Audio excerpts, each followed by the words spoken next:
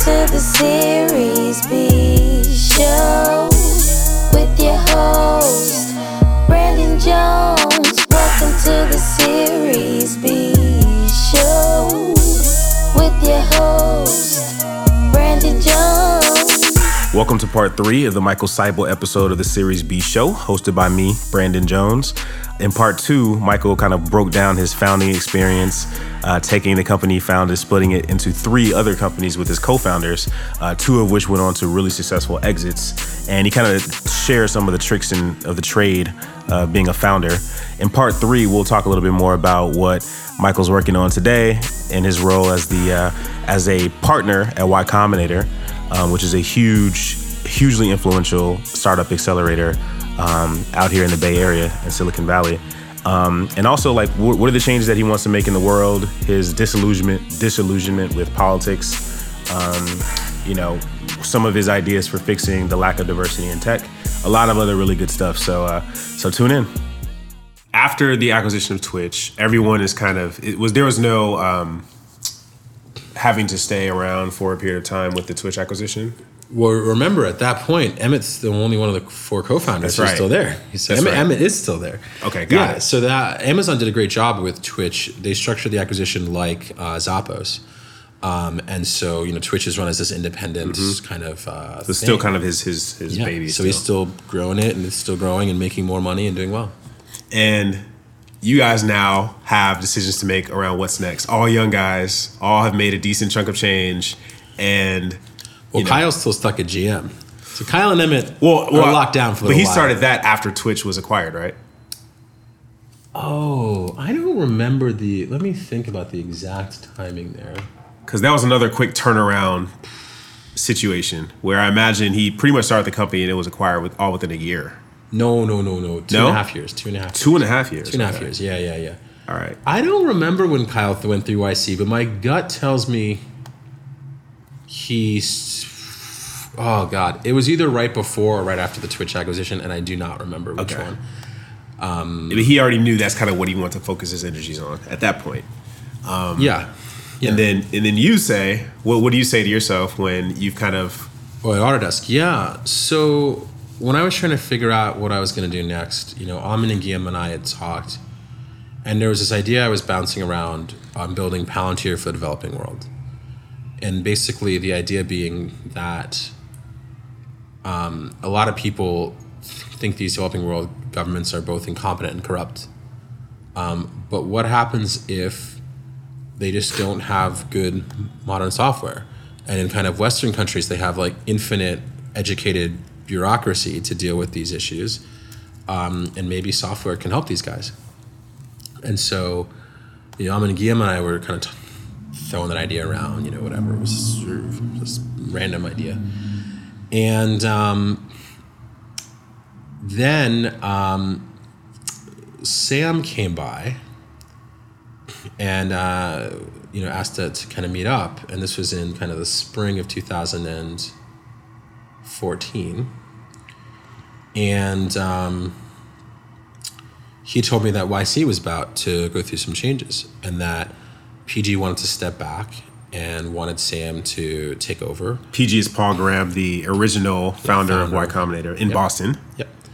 And I should say co-founder, because Jessica and Trevor and Robert Morris were the other founders. And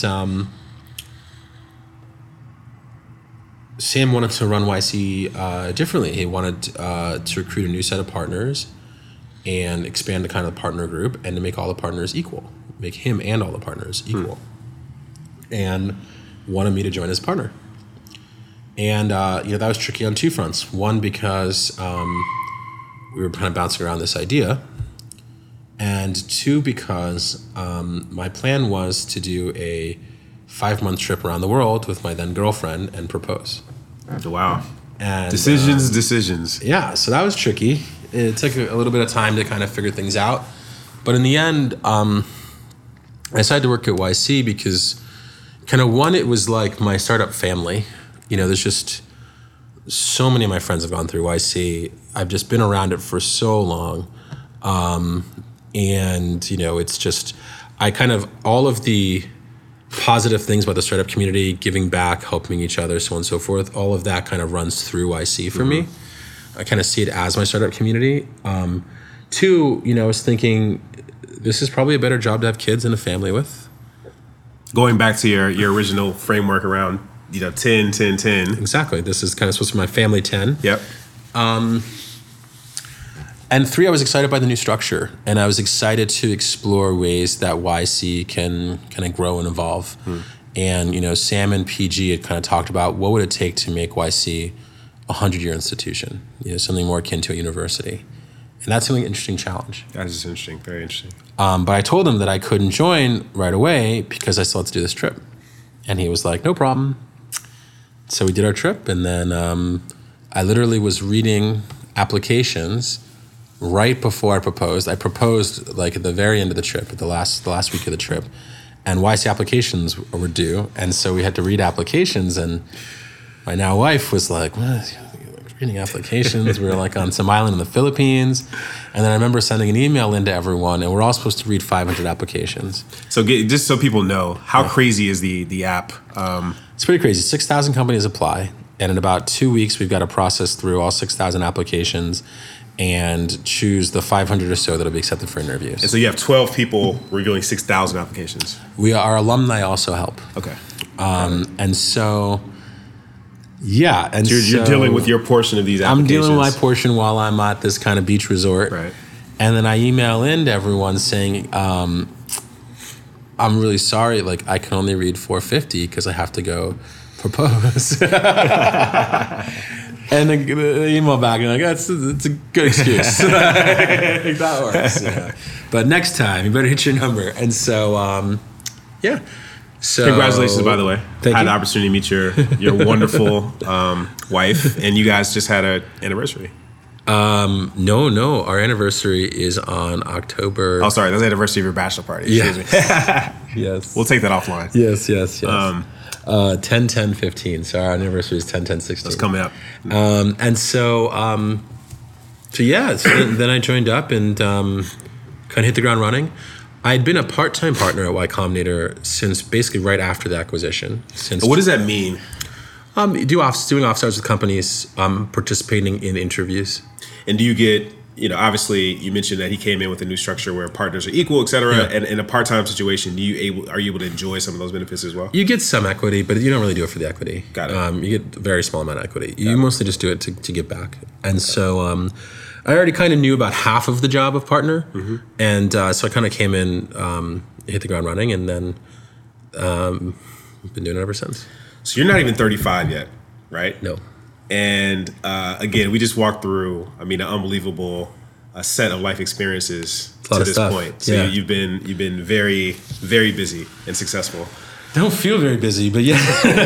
Yeah, I guess so. Let's talk about the future. And when I say the future, I want to put it in a few buckets. One, obviously, you're deeply embedded in tech. Yep. Where you sit in YC, you're seeing the best and brightest of ideas, people, everything. Then there's just the life piece in terms of like, what are you excited about, around in life in general? Mm-hmm. Let's start off with the second piece, life in general. You mentioned politics. This is something that's been on your mind from the early days of college. Yeah. Even when you kind of were toying around an idea, Palantir for the developing world, that obviously kind of intersects politics. No. That intersects with the political sphere. Yeah. You can't deny that. Yeah. What are you thinking about as far as this kind of like post YC life where you have, you have so many years left. You have 40 years left career wise. What do you want to accomplish? In much the same way that kind of law got beaten out of me from my experience at Yale, I think that in the past 10 years, politics has almost been beaten out of me. That's actually kind of a scary thought. Yeah, I think that when I went to school, I felt like there was still this feeling, especially around Obama, that the best and brightest should do public service. And during kind of the second half of Obama, once kind of there became this gridlock and Washington couldn't really do anything, so many of my friends became disillusioned with government as a way that could create solutions. either by doing more or by doing less, but just by doing, something, by changing. And I think that, this current election season isn't really helping that feeling. So it's weird to feel as though, to grow up feeling as though government can produce significant changes in people's lives, and then kind of getting disillusioned and realizing that, it doesn't, or at least there are many situations where it doesn't choose to. And so that was frustrating. And so with that being said, I don't want to pre-decide anything, There are kind of these 10-year plans, and I feel so sad saying I have 10-year plans because it sounds like someone told me to have goals in life. No, but if it works, it works. But it worked, yeah. So, this one is family. And so for me, it's more thinking about how I want to do family stuff. That's, I think, where my brain is right now. And I've got two very young siblings, 18 and 23. And so when I left the house, my brother was 2 years old. Which is also kind of interesting. Both same parents? Same parents, yeah. That type of gap, how does that happen? My parents had me when they were very young. I think it was 23 and 25 or something like that. And then I kind of forced my dad, apparently, to kind of get his act together. He went back to school, yada, yada, yada. And they kind of waited until they felt like they were ready to have another kid, and that took 10 years. Got it. And then my dad always wanted to have 3, and so... Got it done. Yeah, so just by the skin of his teeth. So I want to double click on something you said around basically the idea of politics has almost gotten beaten out of you as a solution. Yeah. What is the inverse of that? So what is now stepping up to fill kind of the purpose or the solution tool, the vessel that now can do what politics is not doing? So strangely enough, I always say that whenever I have ideas, if I wait long enough, they apply to YC. And I've had 2 ideas at the intersection of startups and politics. And one was this Palantir for developing countries, which applied and got into YC and was in my group, and it's now doing very well. So they literally independently kind of came up with something similar. Yep. Wow. A company called Zenesis. Love those guys. Okay. The second idea was a way that we could get universal voter registration and voter turnout, or at least the idea of using technology to do that. And there's a company in this batch called Vote.org trying to do that. So if I wait around long enough. So long story short, I think it's, I apply a startup model. I just feel as though startups can break through bureaucracy, and I've witnessed it with Airbnb, and I've witnessed it with Uber, I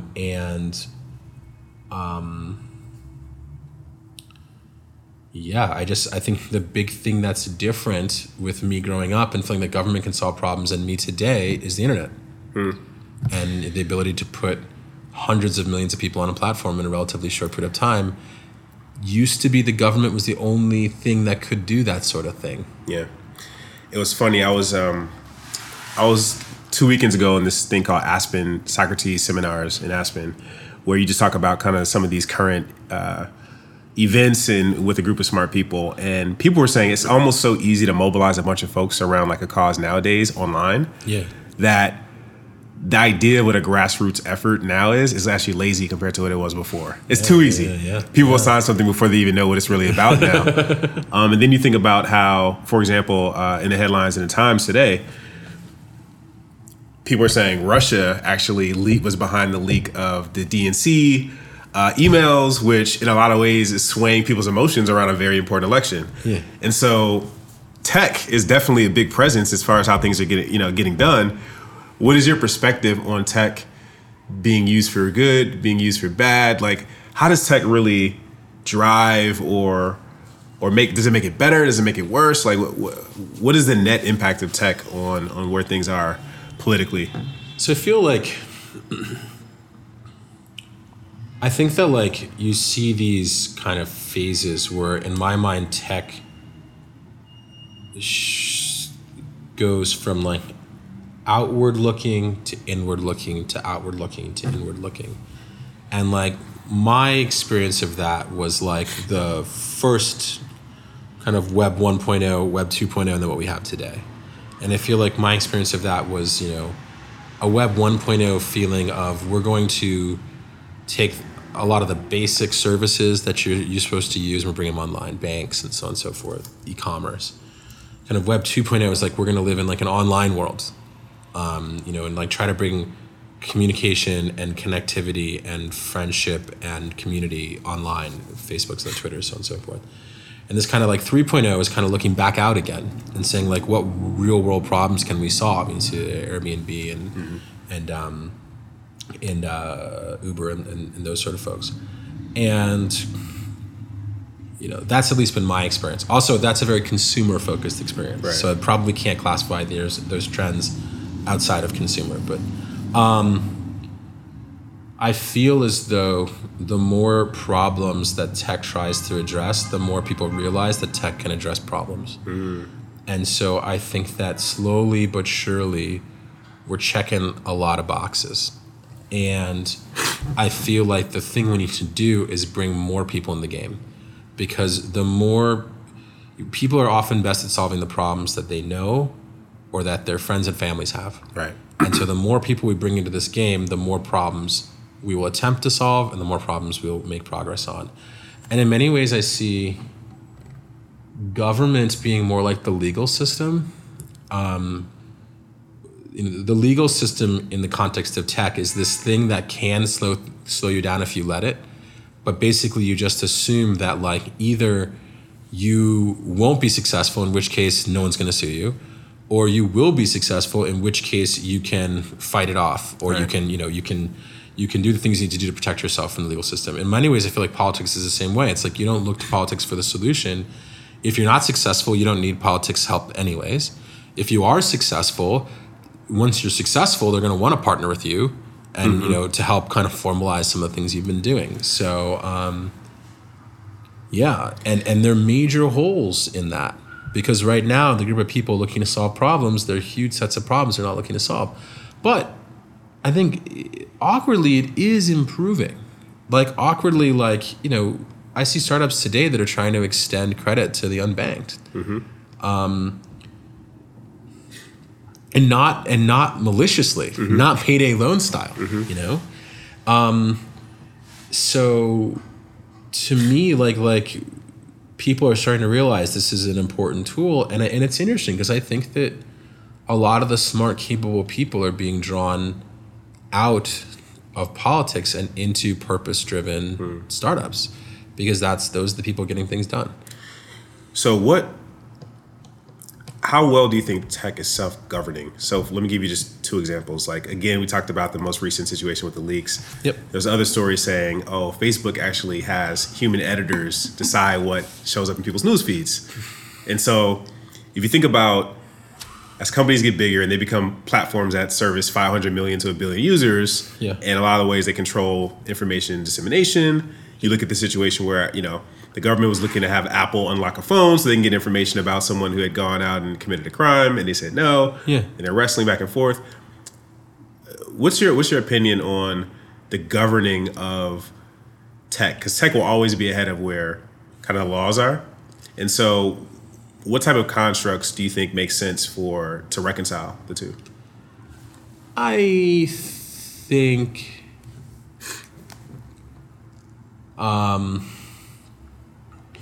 I don't know. I think that delay is okay. Like, I agree that it's a delay, but I don't think it's more than a delay. I think that, eventually the people in government, recruit the next crop. Those people grew up with the internet, they grew up with phones, and yes, there'll be some new tech thing there, but tech is more and more being exposed to everyone's life at everyone's level. And so I feel as though a lot of the tech we're talking about, the people who are regulating are going to be users. So it won't have to be this massive generation gap. It's like one thing to say that like you own a 46 computer in, 1990, 1994, right? Like, why would you own that if you were some person who didn't like computers, right? But like the equivalent today is like you can not like computers, but you still like Uber, right? So that's right. So yeah, so I guess I'm not too worried about it. Like, and I also feel like the one thing I appreciate about government is that while it is inefficient, it does still have kind of power, and so it's something that you do have to interact with. And I think that like those interactions help kind of clarify what that regulation is going to be, and you can fight in that arena. And I do feel like it's like, I don't want to say it's like a fair arena, but it's like an arena with fairly defined rules. And so, yeah, God, it's sad. Like, this sounds like all kinds of Republican stuff. Like, I'm still a Democrat. like, But small government. Not even small government. It's just more like a lack of faith in government. Like, I don't mind big government. Like, give me some big government. Right now, we just have like dysfunction in government. Big competent government. Competent government, the main yeah. piece. It's like, and I think more what I've realized is that the competence comes from the people and the incentives. And I think what I didn't ever understand about government is that like, I only understood it when it came to companies. We talk about like, A companies recruit A players and A players recruit other A players, right? I think it's extremely hard if you're government right now to recruit A players. Yeah. How do you run a competent system if you don't have the best and the brightest? And then secondly, incentives. Like, there's a massive incentive to be reelected in this government. And there's a set of things you have to do that have nothing to do with governing, fundraising, to be reelected. And like, we're basically taking the people who we say are supposed to represent us, and we're taking them out of the office. We're taking them away from the books they need to read, away from the meetings they need to have, to do this fundraising bullshit. So to me, it's like, if you build an incompetent organization, you can't be surprised it doesn't produce good work. Right. And incentives, pretty much people are going to act towards the incentives. It's the startup. When I talk to the startup where it's like they've outsourced all their engineering. It's like, so you're compensated with stock, but the people who build your product get paid up front. How does that work? Yeah. How's that end up? All right, so two things I want to talk about before we close out. Sure. We talked about basically the power of tech, and tech almost relying or having to rely on tech to solve a lot of the problems that government can't get to. Yeah. Is too much in the lockstep to break out and think about it objectively. Participation in tech by everyone in the U.S. Yes. What is your current evaluation of where we are there? And if you had to make an assessment on what you felt was the most important / urgent thing that needed to be done to make sure that we got to the place you thought we should be, what would that be? I guess to me, there's two problems. I think there's the one problem is that when you look at women and underrepresented minorities, the best and the brightest of that group are not being provided with up-to-date information. Give me more. When I went to school, if you're from those communities and you were able to break out, your parents wanted you to be a doctor or a lawyer or an engineer. And that was perceived as the way to kind of create a kernel of wealth and sustain it, to kind of create a strong foundation. And, you have to add kind of tech to that world. You have to add that. It's a growth business, and it does require a lot of people. And so, for the best and the brightest, they all should be coming here. And I think there are other organizations that have gotten very good at recruiting them. And unfortunately, they're putting them in jobs that, while they're not dead-end jobs, I don't think they're jobs that add. The finance community is amazing at recruiting underrepresented minorities. I mean, I'm not saying the numbers are at parity, but like compared to tech, better. But I think they're basically giving them dead-end jobs. And so I think that's the first thing. Mm-hmm. I think the second thing is education is spread inequitably in this country. And so there are so many problems that we have to solve to make it so that there are more qualified underrepresented minorities. With that being said, when you look at the numbers today in the tech community, we're not even doing a good job of getting the qualified folks. So I always hate this pipeline argument because I think it's bullshit. I think that tech companies are being outcompeted for the best and brightest underrepresented minorities. They're not losing them because they don't exist. They're losing them because they're going other places. And they might be going to those places because those places are more diverse. They might go to those places because their parents are telling them to go to those places. They might be going to those places because they're more on the East Coast. There are lots of reasons, but like,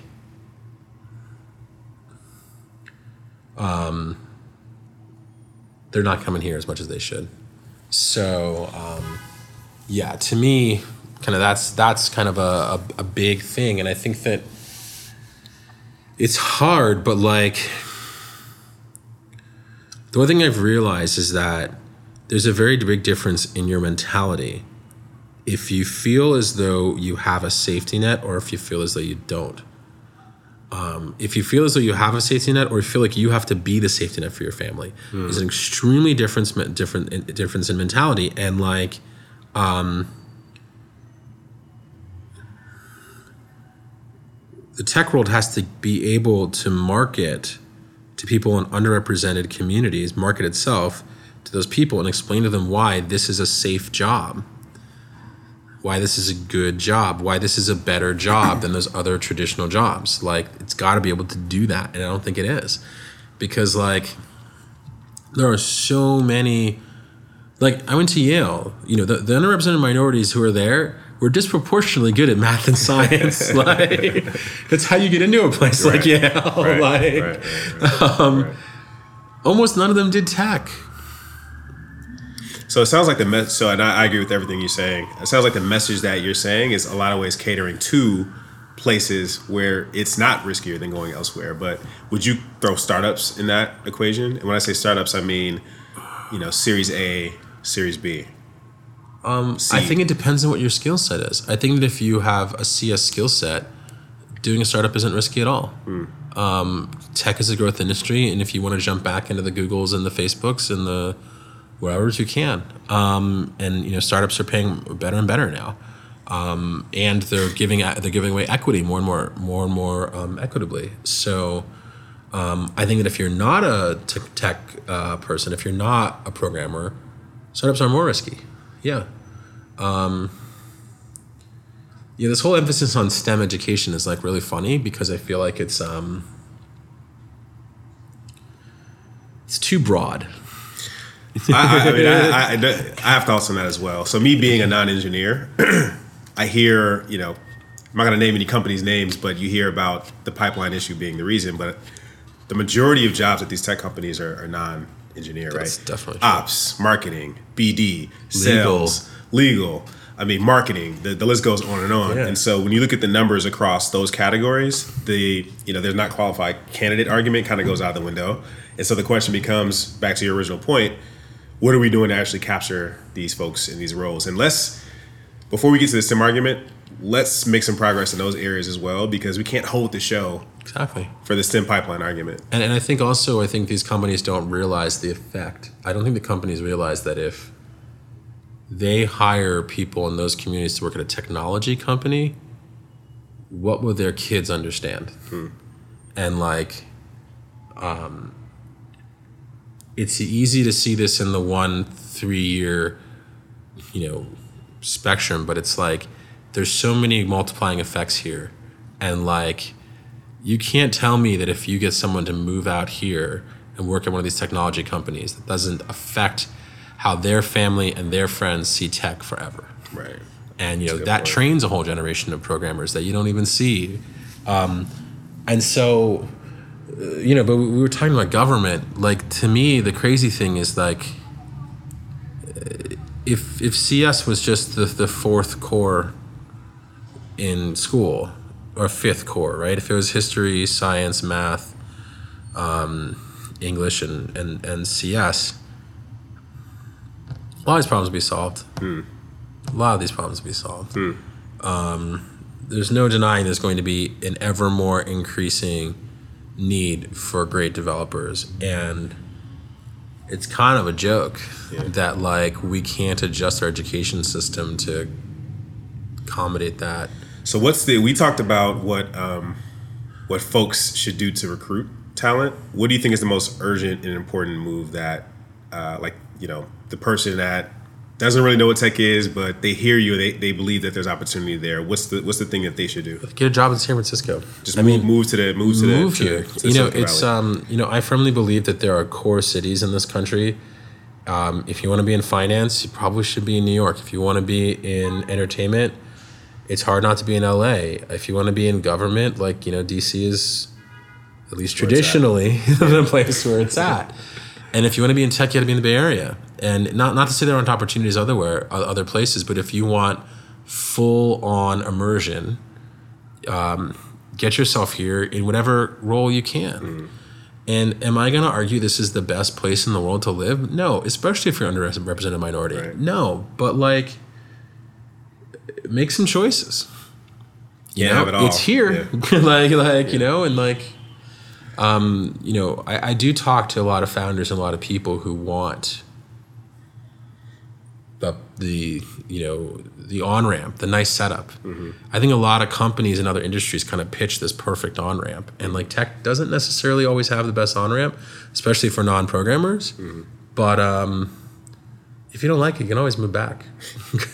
You're like, listen, just get out here, figure it out. Yeah, be here. Take the shot. And some people can't be here, but if you can get yourself here, but you're just complaining, then you're just shitting on the person who can't get themselves here. And I've seen people get themselves here from all different walks of life, all different socioeconomic status. People say it's expensive. Is there any core city in America that isn't expensive? Is there any city where shit's happening that isn't expensive? You're going to have to figure out expensive city no matter where you go. And it's expensive for a reason. People want to be here. All right. To round out, let's talk about you're in tech, you're immersed, you see everything. What are you most excited about? We talked about Genesis, we talked about Vote.org, because these were kind of in your wheelhouse, things that you would have done had you still been kind of in the game. But generally speaking, what are some companies, what are the specific tech focuses, whether AI or whatever, that you are really excited about right now? So this is the thing that's really hard for me, because I don't follow tech trends. I don't really believe in them. People always ask me, founders specifically, what do we invest in? What things do we like? What I tell them is that the people who start companies are the best index on what's interesting. And so when founders whatever founders bring to us, that's what we now think is interesting. And so that's it.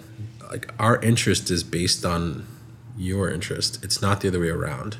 And many things that seem obvious in hindsight don't seem obvious in the time. So we're not going to see 30% of the next YC class being AR geo games like Pokemon Go. Here's the thing: if 30% of the applicants are building AR Pokemon Go games, then yeah, you will. So the real way to ask this question is to survey the 6,000 companies that apply to YC and ask them what do they give a shit about, because you will see a representative sample in YC. Interesting. So yeah, we don't believe in that stuff. So you're excited about good founders, basically. Just good founders who show the capacity to get things done. The doers, not the talkers. And I don't think about YC as producing mega companies. It's do YC, massive cloud of question marks. Dropbox, Stripe, Airbnb, Instacart, right? It's we're this isn't people always are oh, you worked with the Airbnb guys early on. How'd you know they were going to be Airbnb? I was I had no idea.